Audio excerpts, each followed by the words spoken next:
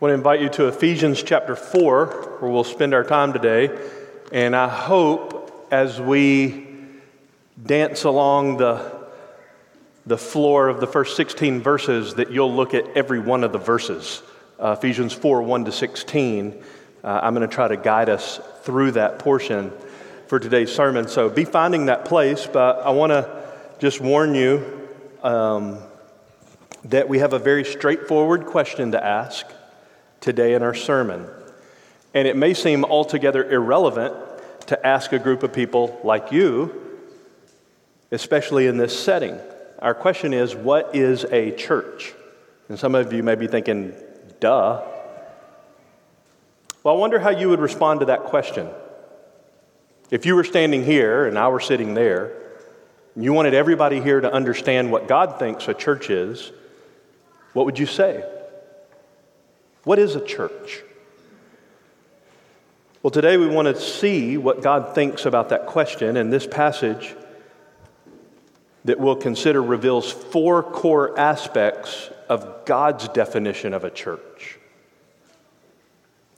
Let's turn our attention to God's voice, and then we'll walk through those four aspects of God's mind.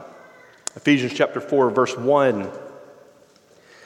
Therefore I, the prisoner of the Lord, implore you to walk in a manner worthy of the calling with which you have been called, with all humility and gentleness, with patience, showing tolerance for one another in love, being diligent to preserve the unity of the Spirit in the bond of peace. There is one body and one Spirit, just as you also were called in one hope of your calling.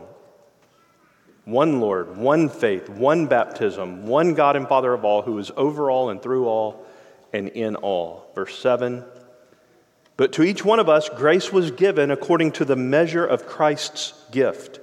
Therefore it says, when he ascended on high, he led captive a host of captives, and he gave gifts to men.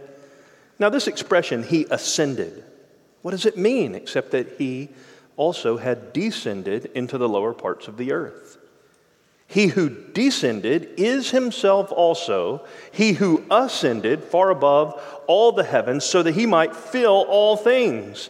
And he gave some as apostles and some as prophets and some as evangelists and some as pastors and teachers for the equipping of the saints, for the work of service, to the building up of the body of Christ. Verse 13, until we all attain to the unity of the faith and of the knowledge of the Son of God, to a mature man, to the measure of the stature which belongs to the fullness of Christ. Verse 14, as a result, we are no longer to be children, tossed here and there by waves and carried about by every wind of doctrine, by the trickery of men, by craftiness in deceitful scheming, but speaking the truth in love, we are to grow up in all aspects into Him who is the head, even Christ, from whom the whole body, being fitted and held together by what every joint supplies, according to the proper working of each individual part, causes the growth of the body for the building up of itself in love. Let's ask God's help. Oh, Father, we ask that you would fill this church with the Spirit of Jesus, causing us to increasingly look like Ephesians 4, 1 to 16. You know what the passage means. You know what you want our lives to look like. So we ask that we would look like what you said right here. And we ask this in Jesus' name. Amen. So for those who are just joining in this little series, we're doing a 4-part series as a break from our Gospel of John series. And this 4-part series is entitled Bought with His Blood, and we're looking at the doctrine of the church, ecclesiology. The Greek word ekklesia is church, ecclesia. 2 weeks ago, we asked, what is the gospel? Last week, we asked, what is a Christian? Today, we're asking, what is the church? And Lord willing, next Sunday, what is the church's mission? So 2 weeks ago, what is the gospel? We looked at 1 Corinthians 15, and God's answer to that question in that passage and the broadness of Scripture is The good news, the gospel, is an announcement. It is news. It is a message that Jesus Christ died for our sins according to the Scriptures, that he was buried, and that he rose again from the dead on the third day according to the Scriptures. That is the good news. Last week, from 2 Corinthians 5, we asked, what is a Christian? And in summary, we said a Christian is someone who is in Christ. Well, how do you get there? A Christian is in Christ because by God's doing, they have repented from their sin. They have trusted by faith in the person and in the gospel labors of the Lord Jesus Christ for forgiveness of our sins, past, present, future, and reconciliation with God. That's a Christian. And today we're asking, what is a church? Well, as our catechism said just a few moments ago, it asked the question, what is a church? And the answer that was read for us is a church is an assembly of baptized believers joined by a covenant of discipline and witness who meet together regularly under the preaching of the Word of God. I think that's a fine answer to that catechism question. Well, today we're going to let Ephesians 4 answer it in very similar, not identical, but similar verbiage. Ephesians 4 expands on the question, what is a church? But we want to ask what God thinks a church is. And first, according to God, a local church is, all these are really wordy, all four parts. And they'll just build one on the other. So at the end, we have one long Ephesians 4-ified answer. First, verses 1 to 6. A church is a mutually accountable collection of saved and baptized sinners who have been called by Christ to belong to the one true God. That's what verses 1 to 6 is about. One more time. A church is, according to verses 1 to 6, a mutually accountable collection of saved and baptized sinners who have been called by Christ to belong to the one true God. Let's just walk it out. First, a mutually accountable collection of saved sinners. I get collection from verses 1 and 4, and I get it from the second person plural pronouns. What I mean, to put it in Southern fried English, this passage is not written to you. It's written to y'all. They're all second person plural. Verse 1, therefore I, the prisoner of the Lord, implore you. That's y'all. That's plural. I implore you all, verse 1, to walk in a manner worthy of the calling with which you all have been called. Verse 4, there is one body and one spirit, just as you all were called in one hope of y'all's calling. That's where I get it. So, we are a collection. But I also said we are a mutually accountable collection. We're not just a random collection. So a church is not any place that a bunch of y'all Christians happen to be together. A church is a mutually accountable collection. Our Taste in the Truth Catechism said, an assembly of baptized believers joined by a covenant of discipline and witness. An agreement, we will be discipled, discipline, formative discipline. We will all submit to ongoing transformation by the Word of God, by the Spirit of God together. Nobody gets to stay the same. We all have to be being changed. That's discipline. There's also corrective discipline when somebody won't repent of sin, even if they're called to account. And so they are then excommuned from that accountable fellowship. But we're joined by a covenant. So a collection, the y'all, verse 1 and 4, of mutually accountable. Well, where do I get mutually accountable? In this passage, it's seen in that the whole church, without exception for any one of its members, is being commanded by God in this text to obey all of his instructions in this text. So in this case, the letter's written to the church at Ephesus. Paul spent 3.5 years with them. Then Timothy became their pastor. Then the Apostle John became their pastor. And then the risen Jesus said to them in the first chapters of Revelation, they lost their first love.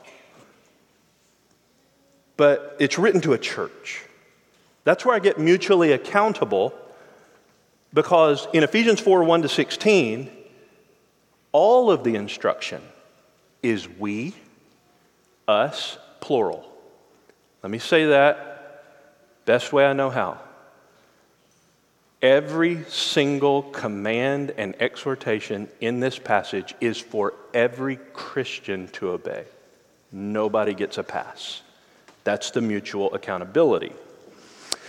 So unless you are in some meaningful way accountable to a congregation, and unless you collect or assemble or church, ecclesia, with them regularly, then you are in no way walking in compliance with what God says a church is in Ephesians 4, 1-16, or any other text. And when I say any other text, I mean, I looked up and was very tempted to read to you, but we don't have time, 59 one another commands in the New Testament. 59 times plus, because several of them are repeated, God says, every Christian such and such one another, and so one another, and do this with one another, and that with one another, and this toward one another. Love one another, forbear with one another, consider one another more important than yourself. You can't obey one of them, let alone all 59 of them, unless you are in an ongoing, mutually accountable relationship with them. So we say a lot around here things like this. Salvation is very personal. You must individually meet Jesus and belong to him. But salvation is never private. That's the one another aspect. So a collection, y'all, of mutually accountable, all of the commands and exhortations in the passage. But I said it is a mutually accountable collection of saved and baptized sinners who have been called by Christ to belong to the one true God. So far we've dealt with mutually accountable collection. What about baptized sinners who have been called by Christ to belong to the one true God? That's all in verses 1-6. Well, let's just look at it. The called by Christ part is in verse 1. The belonging to the one true God part is in verses 4-6. So is the baptism part. Look at those who have been called by Christ. There's two aspects to his calling. The first is in verse 1. Therefore, I, the prisoner of the Lord, implore you to walk in a manner worthy of the calling with which you've been called. Who dialed your name and number? Who called you? Jesus did. The calling of Christ upon a Christian entails two aspects: his initial call and his continual call. Paul talked about the initial call in chapter 1, where God, from eternity past, purposed to save you. The Son, in time, was sent to accomplish the Father's plan to save you. And the Spirit, in application, has brought to your life the work of the Son according to the plan of the Father to make you God's child, Ephesians 1:13, when you heard the message of truth, the gospel of your salvation, and believed. That's when you were saved. That's Christ's initial call. Every Christian called by Christ. That's the initial call. Paul's not talking about that. Paul's talking about the continual call. If he saved you, he is saving you. If you're saved, you are being saved. That's what Paul's talking about. It's in verses 2-3. And Jesus is saying this to you right now if you're a Christian. He's saying at least 5 things must be present in your obedience to him. It's right in the passage. First, humility. That's in verse 2. All humility. Humility is Jesus calling you to have his character increasingly formed in your life. It's ongoing dependence upon the Holy Spirit manifesting in glad-hearted service to Jesus and the advance of his gospel. That's what humility is. Humility is not being soft-spoken. Humility is not having a deferential spirit. Humility is surrender to Jesus and service in his work. It's a dependence and an obedience. Paul uses the same word for humility to the pastors of this church at Ephesus, when he met with them in Acts 20, and he said to them, "You yourselves know from the first day I set foot in Asia how I was with you the whole time, serving the Lord," here it comes, "with all humility." What did that look like? Tears. Even when trials came upon me through the plots of the Jews, I did not shrink from declaring to you anything that was profitable, teaching you publicly and from house to house, solemnly testifying to Jews and Greeks, repentance toward God and faith in our Lord Jesus. That's humility. That's what it looks like. And Jesus is calling you to that. Number 2, he's calling you to gentleness. That's in verse 2. He initially called you to salvation. He's continually calling you to obey him, to follow him. Gentleness in verse 2 is the same word Paul uses in Galatians 5 in his list of the fruits of the Holy Spirit. One of the marks of the Spirit of Jesus at work in a believer's life and in a local church is increasing gentleness in all the people. You know, this is hard to quantify, isn't it? Let me try to put to you how hard it is to quantify. Are you more gentle toward other Christians in this church today than you were 6 months ago? How do you measure it? How do you quantify it? You can't say, that's just not who I am, it's not how God made me. As you spend more time with Jesus, he doesn't change, you do. And he said of himself, he's gentle, Matthew 11. And he's calling you to be like him. But not only humble and gentle, but patient. Like gentleness, the word for patience in verse 2 is something Jesus is calling you to right now. It's also in the list of the fruits of the Holy Spirit in Galatians 5:22. And the lexicon that I looked at for what is patience? What's biblical patience? Answer, the state of being able to bear up under provocation. You may not be familiar with that word right now, provocation. This kind of patience is when somebody does or says something that you don't like. It's easy to be patient when everybody agrees with you. But this kind of patience is even when you're being provoked to impatience. That's what it looks like to obey the calling of Jesus as you live out Christianity in the context of a local church. He's calling you to that. Number 4, verse 2, not only humility, gentleness, and patience, but showing tolerance for one another in love. The word for showing tolerance, oh, it's so beautiful. This is what it looks like for the Spirit of Jesus in the lives of Christians in a local church.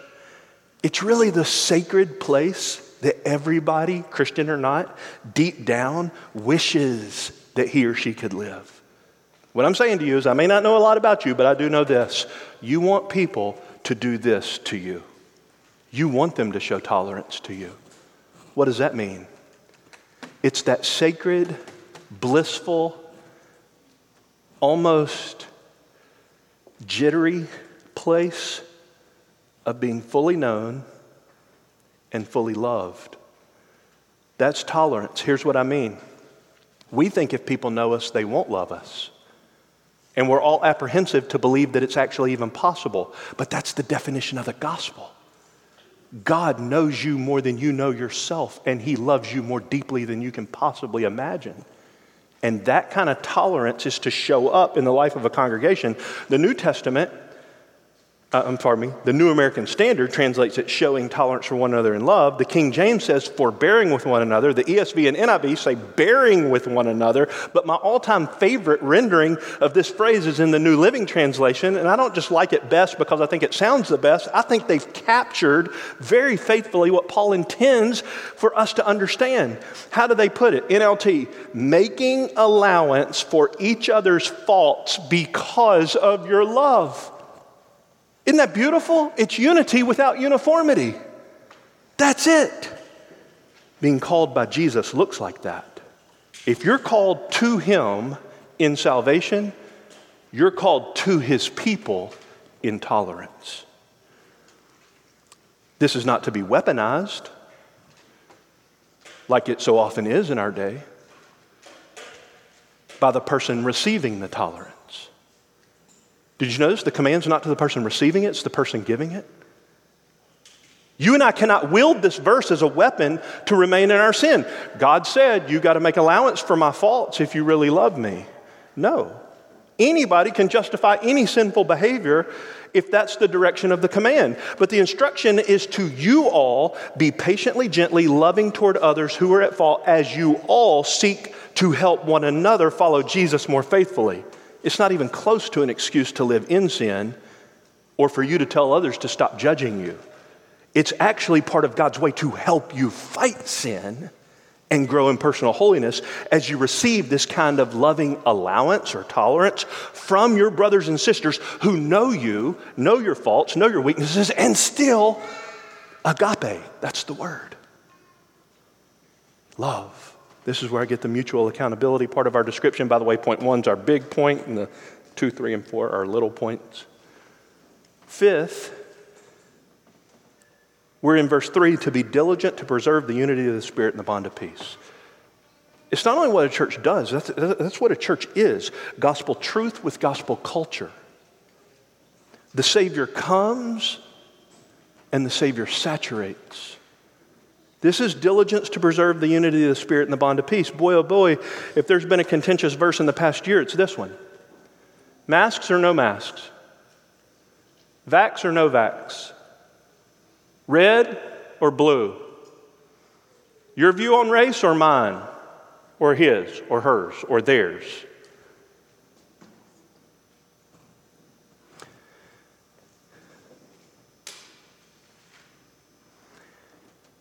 Are we called by the King of the Ages to tribalize into churches that'll raise whatever flag up the pole of whatever contemporary issue most tickles my itching ears? This phrase means we're all to work together to depend upon the Holy Spirit so as to live in peace, the bond of peace. It's referring to the precious blood-bought peace that Jesus won on the cross of Calvary. 2 chapters earlier, Ephesians 2, Paul labors this point that Jews and Gentiles, if there ever been a division in human history among ethnicities, there you go. That Jews and Gentiles are both reconciled to God and to one another through the gospel work, the bloody death of Jesus. He has removed all hostility between all Christians, as he has removed that hostility between individuals and God. So here's the principle. We say this in marriage counseling, pre-marriage counseling all the time. You've heard this kind of stuff. There is an axis. It is like a triangle. The closer you get to God, the closer you will get to one another. And maybe the problem's not everybody else. Maybe I'm not diligently preserving the unity of the Spirit and the bond of peace by my distance from the Savior. The hostility, Ephesians 2, is objectively gone. It doesn't say create peace in chapter 4. It says preserve it. This is a peace that overflows because the gospel's at work in your heart. The fruit of that overflow is walking in unity with the Lord and with his people.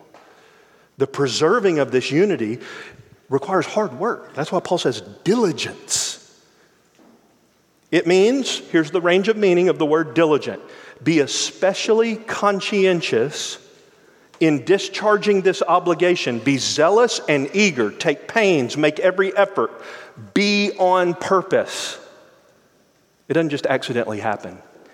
And I promise you, there are a lot of people outside the church who want us to be ripped apart at the seams. And unfortunately, we find in God's word, that's not unfortunate, but we find that there are people oftentimes inside the church who want to pull at the fabric. That's why you got to work at it. So to put our first point all together, In all of our relationships in a church, we are to humbly, gently, patiently, making allowance for others' faults, because we agape them, purposely, conscientiously, zealously, eagerly take pains to make every effort by the Holy Spirit's power to be unified with our brothers and sisters, because we're all saved by the same Jesus. That's a gospel culture filled with the Spirit of the risen Jesus who saved all the individuals in the church. But there's one final part of our first point that I want to show you where I got it. I said a local church, according to verses 1 to 6, is a mutually accountable, tried to show you that, collection, tried to show you that, of those who have been called by Christ, tried to show you that. I haven't yet shown you to belong to the one true God. That's verses 4 to 6. One body, one Spirit, one hope of your calling. Verse 5, one Lord, one faith, one baptism. Verse 6, one God and Father of all. We see here that our pursuit of unity in the Spirit, pursuit of unity of the Spirit in the bond of peace, verse 3, is grounded in a reality. Why should we work hard to preserve unity? Answer, verse 4 to 6, ground, reason, foundation, because of a perfectly united God. The church is to pursue unity with one another because our God is perfectly unified and His Son has unified us to Himself and to each other. Verse 5, one Lord, one faith. Here's where I get the baptism part. One baptism in the one name of the one true God. Verse 6, He is, verse 6, the God and Father of all. There are no other gods. This is, of course, the baptism point when in the New Testament someone comes to faith in Jesus. The Bible shows us one consistent pattern without exception. The New Testament teaches that when people come to faith in Jesus, they are to be baptized one time, post-conversion, by immersion, in the context of a gospel-proclaiming church. Why? Because Jesus didn't give the authority to me to baptize anybody.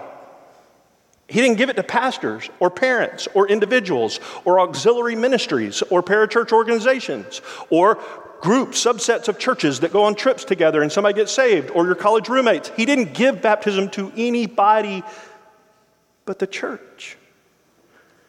Jesus has given the ordinance of baptism to the local church. He hasn't authorized me to baptize. He's authorized her to perform biblical baptism. To use precise terminology, baptism is a local church ordinance. Baptism portrays the death, burial, and resurrection of Jesus. The Lord's Supper also portrays the cross and resurrection of Jesus.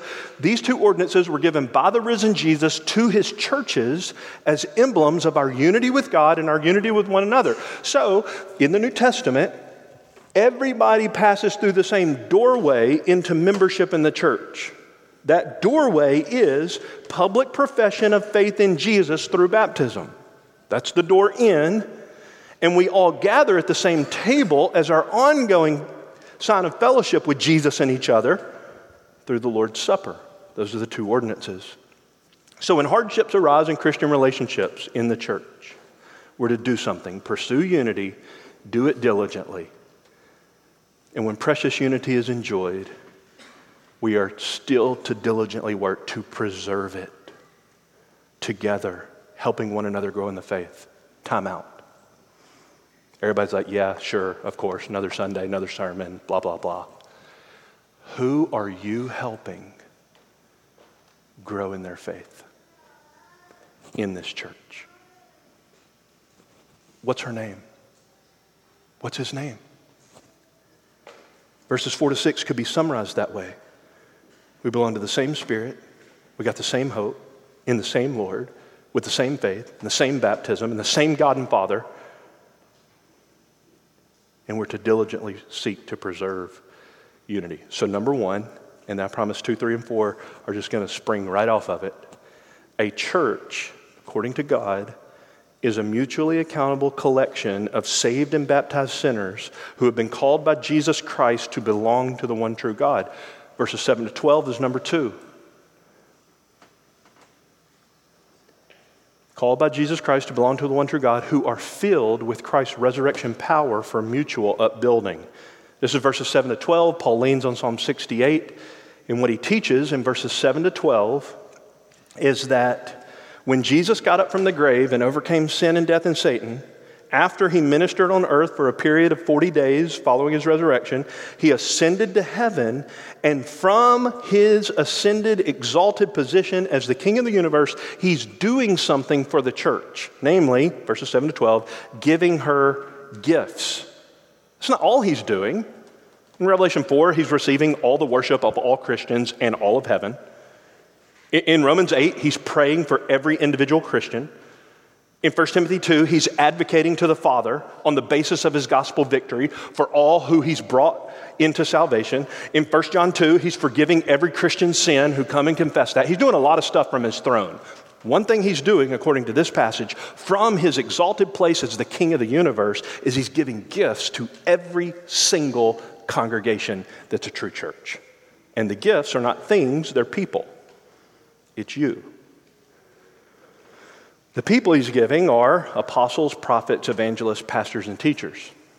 These are gifts of the risen Jesus for the upbuilding of the church. I would like to say something about all of these. I believe I'll serve everybody best for today by summarizing what I, Skip, would have said. The apostolic age ended with the close of the canon. When the Bible was completed, no more apostles. I believe the prophetic ministry is still ongoing, according to 1 Corinthians 12 to 14, and everybody in the church has that gift, because 1 Corinthians 12 to 14 says, when you all prophesy. Well, how do you do that? God's not a God of confusion. It says that in the same passage that says you all prophesy. So how do you do it? I think it happens in times like where we all sing glorious gospel truth and extol the character of God together. 1 Corinthians 14 says, lost people will come in and hear you all prophesy, and they'll fall on their face and say, man, God is here. Surely God is among you. I think prophecy happens interpersonally, not by fortune telling the future, but boldly declaring the truth of the gospel, speaking God's word into the lives of his people for their edification. I could say more about that. Evangelists are those who are Christ's gifts to congregations to help equip churches to tell the good news of the gospel to our perishing neighbors and to the nations. Pastors and teachers are those who are gifts of Jesus to every church to unfold scripture for the edification of the saints. But he tells us why. Why is he giving such gifts to every church? It's right there in verse 12.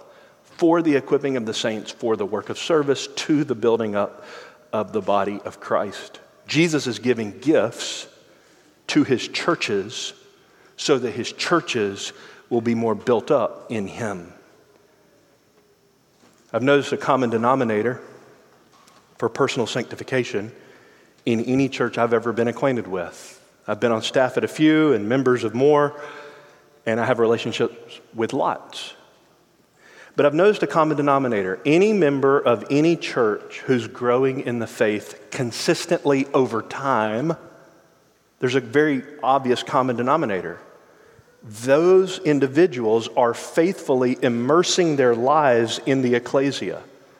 They don't just attend a thing, an event, they're part of the body. And the risen Jesus, we're told right here, wants every single member to be equipped to serve his people. So I ask again, who are you pushing up into Jesus? What's her name? What's his name? So I'm saying number 1, verse 1 to 6, a mutually accountable collection of saved and baptized sinners who have been called by Christ to belong to the one true God. And number 2, verses 7 to 12, who are each filled with Christ's resurrection power for mutual upbuilding. Number 3, verse 13, for the attaining of Christ's likeness in every member. All right, our covenant's hard to memorize. It's long. So I'll give you one little phrase. Here's our job as church members of this or any church. Your job is to help every member become more like Christ. That's the job. That's verse 13. That's what a true church is and does. Jesus has a specific goal in the lives of all of his people. He's chasing a particular prize in your life. He wants all of his people to be conformed to his likeness. Increasing Christ's likeness in every member of every church is what Jesus wants. I love verse 13. Until we all attain to the unity of the faith and of the knowledge of the Son of God, to a mature man, to the measure of the stature which belongs to the fullness of Christ. If you've not meditated much on this verse, I commend it to you. Make it your mental cud this week. Roll it over and over and over. Bathe it in prayer this week, in your mind and in your heart. Wonderful verse to memorize so that we can pray it over this church. This is the goal of Jesus in every church. This is what Jesus is up to in Christians. This is why the church is essential to any Christian reaching the goal that Jesus desires to accomplish in our life.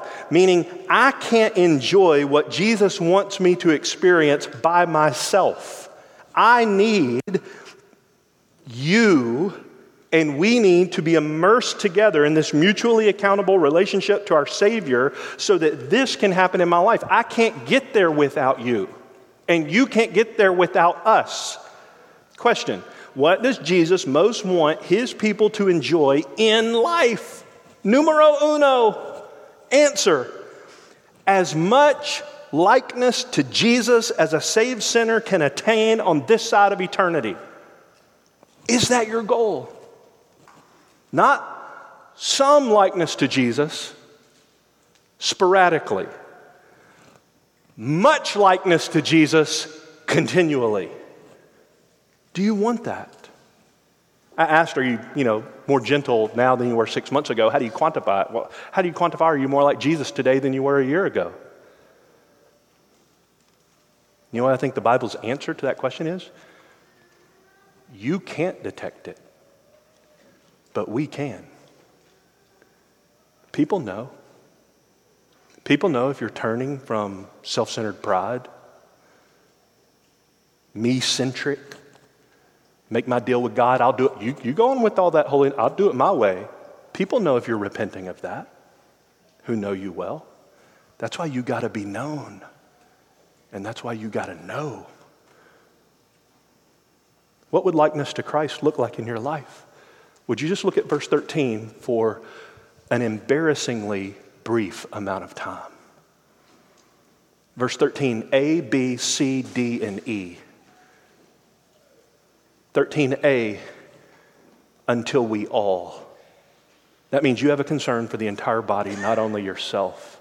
So I asked a moment ago, what's her name? What's his name? Who are you pushing up into Christ? I'm not asking that anymore.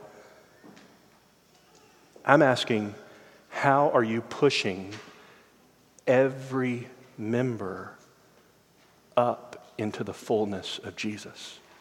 That's verse 13a. All, we all. Everybody's got to go closer to Christ. Everybody's got to get pushed up. I'm getting under everybody. We're all going together. That's our calling. B, attain to the unity of the faith. That means all believers in the congregation unified in a common Christocentricity. Jesus is the only object of saving faith. So unity of the faith means everybody is riveted to Jesus. Hebrews 12, 1 and 2. 13c, until we attain not only the unity of the faith, but also, I love this, why does Paul use this phrase? Because it's unique in Ephesians, the knowledge of the Son of God. He didn't say Christ, didn't say Jesus, he could have said that. That means that all believers in the church are growing in our experiential fellowship with the true Jesus. It isn't just a knowledge of mental assent, like you might know some information. This is experiential knowledge. It's a knowledge of relationship. Do you know a person? The Son of God. Are you increasing in your knowing of the Son of God?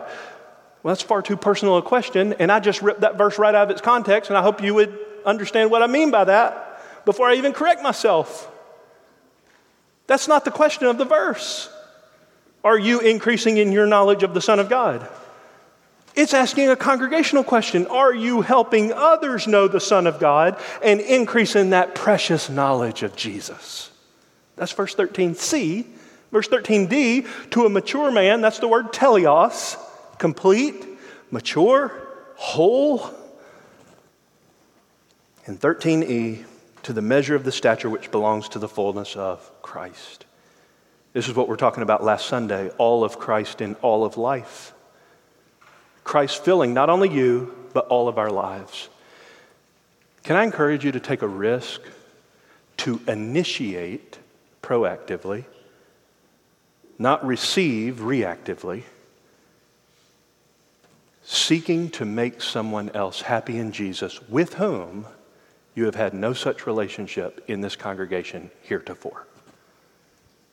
Would you pray about initiating a pursuit of a member heretofore you've never had such a relationship with, to encourage them to enjoy the measure of the stature which belongs to the fullness of Christ?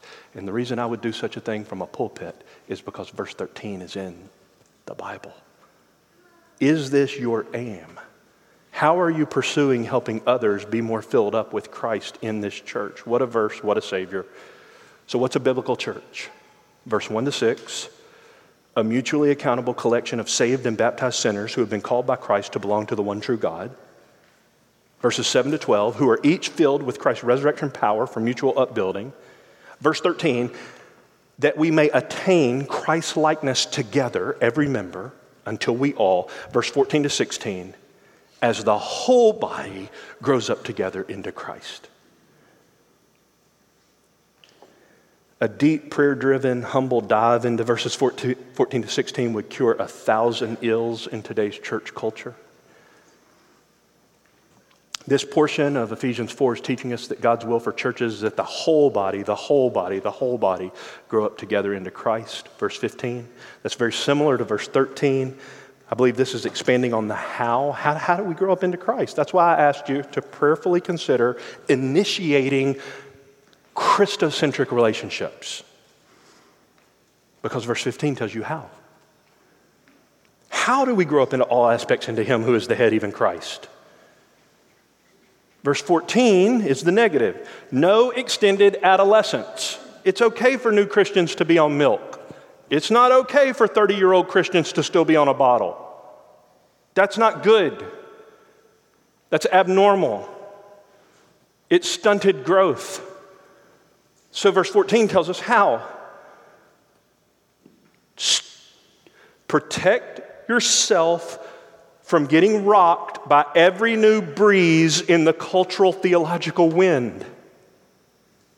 Don't be so gullible that you're so easily tricked by what the verse says is ill-motivated people who refine their craft to deceive you better with their scheming. Would you please stop listening to aberrant theology? That's verse 14. That's part of the way we help each other grow up into Christ. And if you don't embed your life in a congregation, you won't know. You know why people believe lies? Because they believe them. You can't know that you can't see unless you embed your life in people who are seeing Jesus. You're easy prey for the devil if you're doing it by yourself. So embed your life. No Lone Ranger Christian walk, or you will be tossed around by the latest error that emerges on the scene. But people who are maturing in Christ, because they have embedded their life in a church like we're describing, are stabilized through the storms of false doctrine. They don't get blown off course, tossed around is what God said, because they're buttressed. How do you get deep roots? 1 Timothy 3, the church of the living God is the pillar and buttress of the truth. Verse 15 gives us another how. How will we stay the course? How will we be helped? How will we help one another to keep our eyes on Jesus when the trickery of sinister, deceitful men try to turn our gaze from the Lord of glory? How will we keep our eyes on Jesus? If you hadn't been distracted or hadn't been pursued with distraction for something or somebody or a bunch of some things and somebodies to try to get your eyes off Jesus, I don't know what world you're living in. It's constant. It's an onslaught. How will we keep our eyes on Jesus? Verse 15, this is what a church is for, speaking the truth in love. we grow up in all aspects into him who is the head. We've touched on this verse a few times over the past year because of its relevance in the midst of our divisive culture over so many polarizing issues. We continue to see that so many who say true things that every Christian would agree with do so in a way that is in violation of God's good command in verse 15. It's a participle, an ing word, but it's meant imperatively. It is a command. The truth is to be spoken to one another in a congregation. Newsflash, you're not the pastor of the internet, and I am not either. We are accountable to one another before God as members of a congregation purchased by the blood of Jesus. So the truth is to be spoken to one another. But that's not what the verse says. It's in love, not as love. It is not obedience to God to bludgeon people with his truth. It's actually harmful to do that. The truth itself has to be incarnated in the life and heart of a Christian so deeply that it's transformed your heart first so that when it comes out of your lips, it's laced, verse 15 uses the word agape, in gospel love. You're not going to argue anybody into the kingdom, but the Spirit will use you and your mouth to tell his truth with gospel love in a way that helps transform believers more into the image of Christ. So how will we know if we are telling the truth in love, not as love? How will we know if we're obeying verse 15 or bludgeoning people with correct doctrine? The verse tells us. It'll be evident by the fruit. The people over whom, or among whom, that's better, the people among whom you have a truth-telling influence, are they growing up more and more and more and more into the likeness of Christ our head? Are people becoming more like Jesus because of your use of the Bible? That's what a church is for. You don't zing people into the truth. You don't gotcha. There's no swagger in Christianity. If your heart's filled with the love of Christ, you'll be broken. When you see something that's out of compliance with the Lordship of Jesus, you'll hit your knees in prayer, you'll search God's Word, and you will seek to draw people in. Do you know, just like there are ages in life chronologically, there are stages of maturity and sanctification? It's okay for everybody not to be where you now are. But instead of pointing at them and kicking them when they're down, can we please help them and pull them along into the likeness of Jesus? That's verse 15. If you win an argument in the church but lose the person because you lack Christ's agape for them, then you lost the war. You're actually disobeying the God that you masquerade to be representing because you're fighting against the purposes of Christ for whom you claim to speak.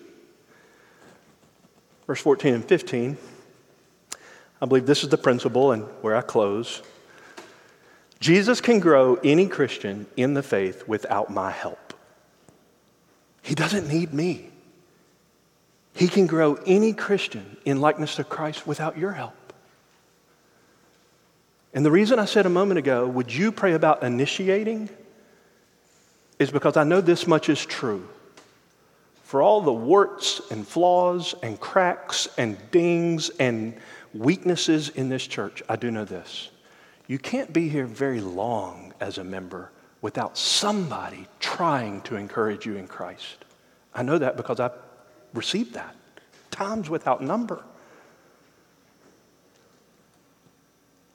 Jesus can grow any Christian without me and without you. But in his all-wise sovereignty, he has decided to use you to help others in your congregation grow more in likeness to Jesus. And the primary tool that he has given us to help our brothers and sisters, which he could have done without us, is love-saturated truth speaking. This is Christian Discipleship 101. And Christians are called to this expression of God-honoring church life, all of us. So the passage ends, verse 16, from whom the whole body, being fitted and held together by what every joint supplies, according to the proper working of each individual part, causes the growth of the body for the building up of itself in love. Do you see those phrases? The whole body, every joint, each individual. That's why I've been asking on repeat, what's his name? What's her name? But that's too isolated for this glorious congregational passage. How are you helping the whole body as you as an individual joint and each individual is seeking to cause the growth of the whole body to be built up in gospel love? I love the from whom at the beginning of verse 16. If you just go back to 15, that's Jesus. Just like verses 11 and 12, the ascended Jesus is giving people. In verse 16, the ascended Jesus is giving people, but he's filling each of the people with all that they need to do exactly what he or she is called by Jesus to do to help others in their congregation become more like Christ. That's God's mind for what a church looks like. Not just gospel truth, but a gospel culture. So to put the whole picture together, here's the definition. A biblical church is, verse 1 to 6, a mutually accountable collection of saved and baptized sinners who have been called by Christ to belong to the one true God. Verse 7 to 12, who are each filled with Christ's resurrection power for mutual upbuilding. Verse 13, unto the attaining of Christ-likeness in every member. And verses 14 to 16, as the whole body grows up together into Christ. Now, you don't need to remember that definition, but you do need to continually peer into verses 1 to 16 and ask Jesus to make our church look like that. So here's the application. Number one, if you are a Christian and are not a member of a local church, you are called to graft your life into one of them. October 3, 10, 17, and 24, the 4 Sundays of October, right here at 9:15 in one of the auxiliary classrooms, we will have our membership seminar. It doesn't commit you to anything. It tells you who we are, what we believe a church is. I encourage you to pray about coming to that if you are a Christian and are not a member of the church. Our process for membership is threefold: introduce, acquaint, covenant. Introduce is a handshake. We introduce, you introduce. The way we introduce is our class. This is who we are. This is our name. The way you introduce is your member introduction form. You write out your testimony, how God's been working in your life, how we can pray for you. That's introduction.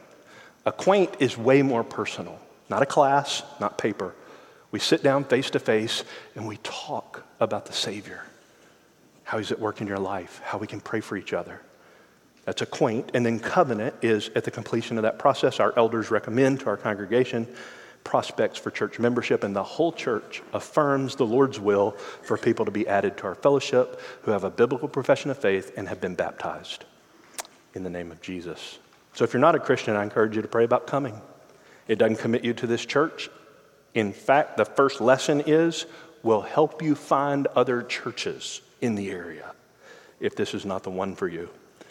Number 2, the last application is if you're not a Christian.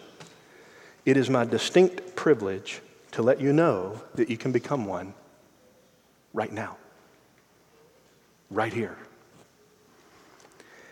How, Pastor? I would love to become a Christian.